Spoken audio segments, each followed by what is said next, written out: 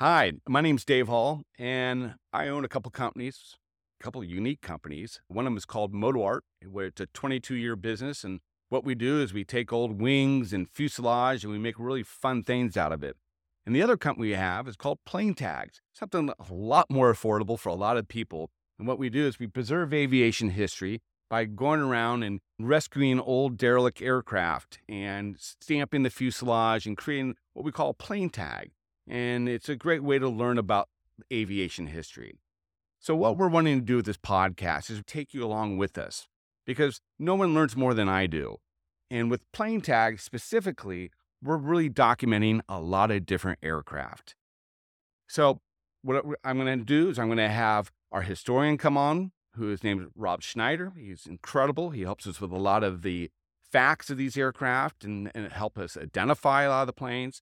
Then we have producer Diana, who will help us run the podcast. As well, she's one of the biggest collectors of plane tags I have. So it's kind of been fun to have her help us here at the company.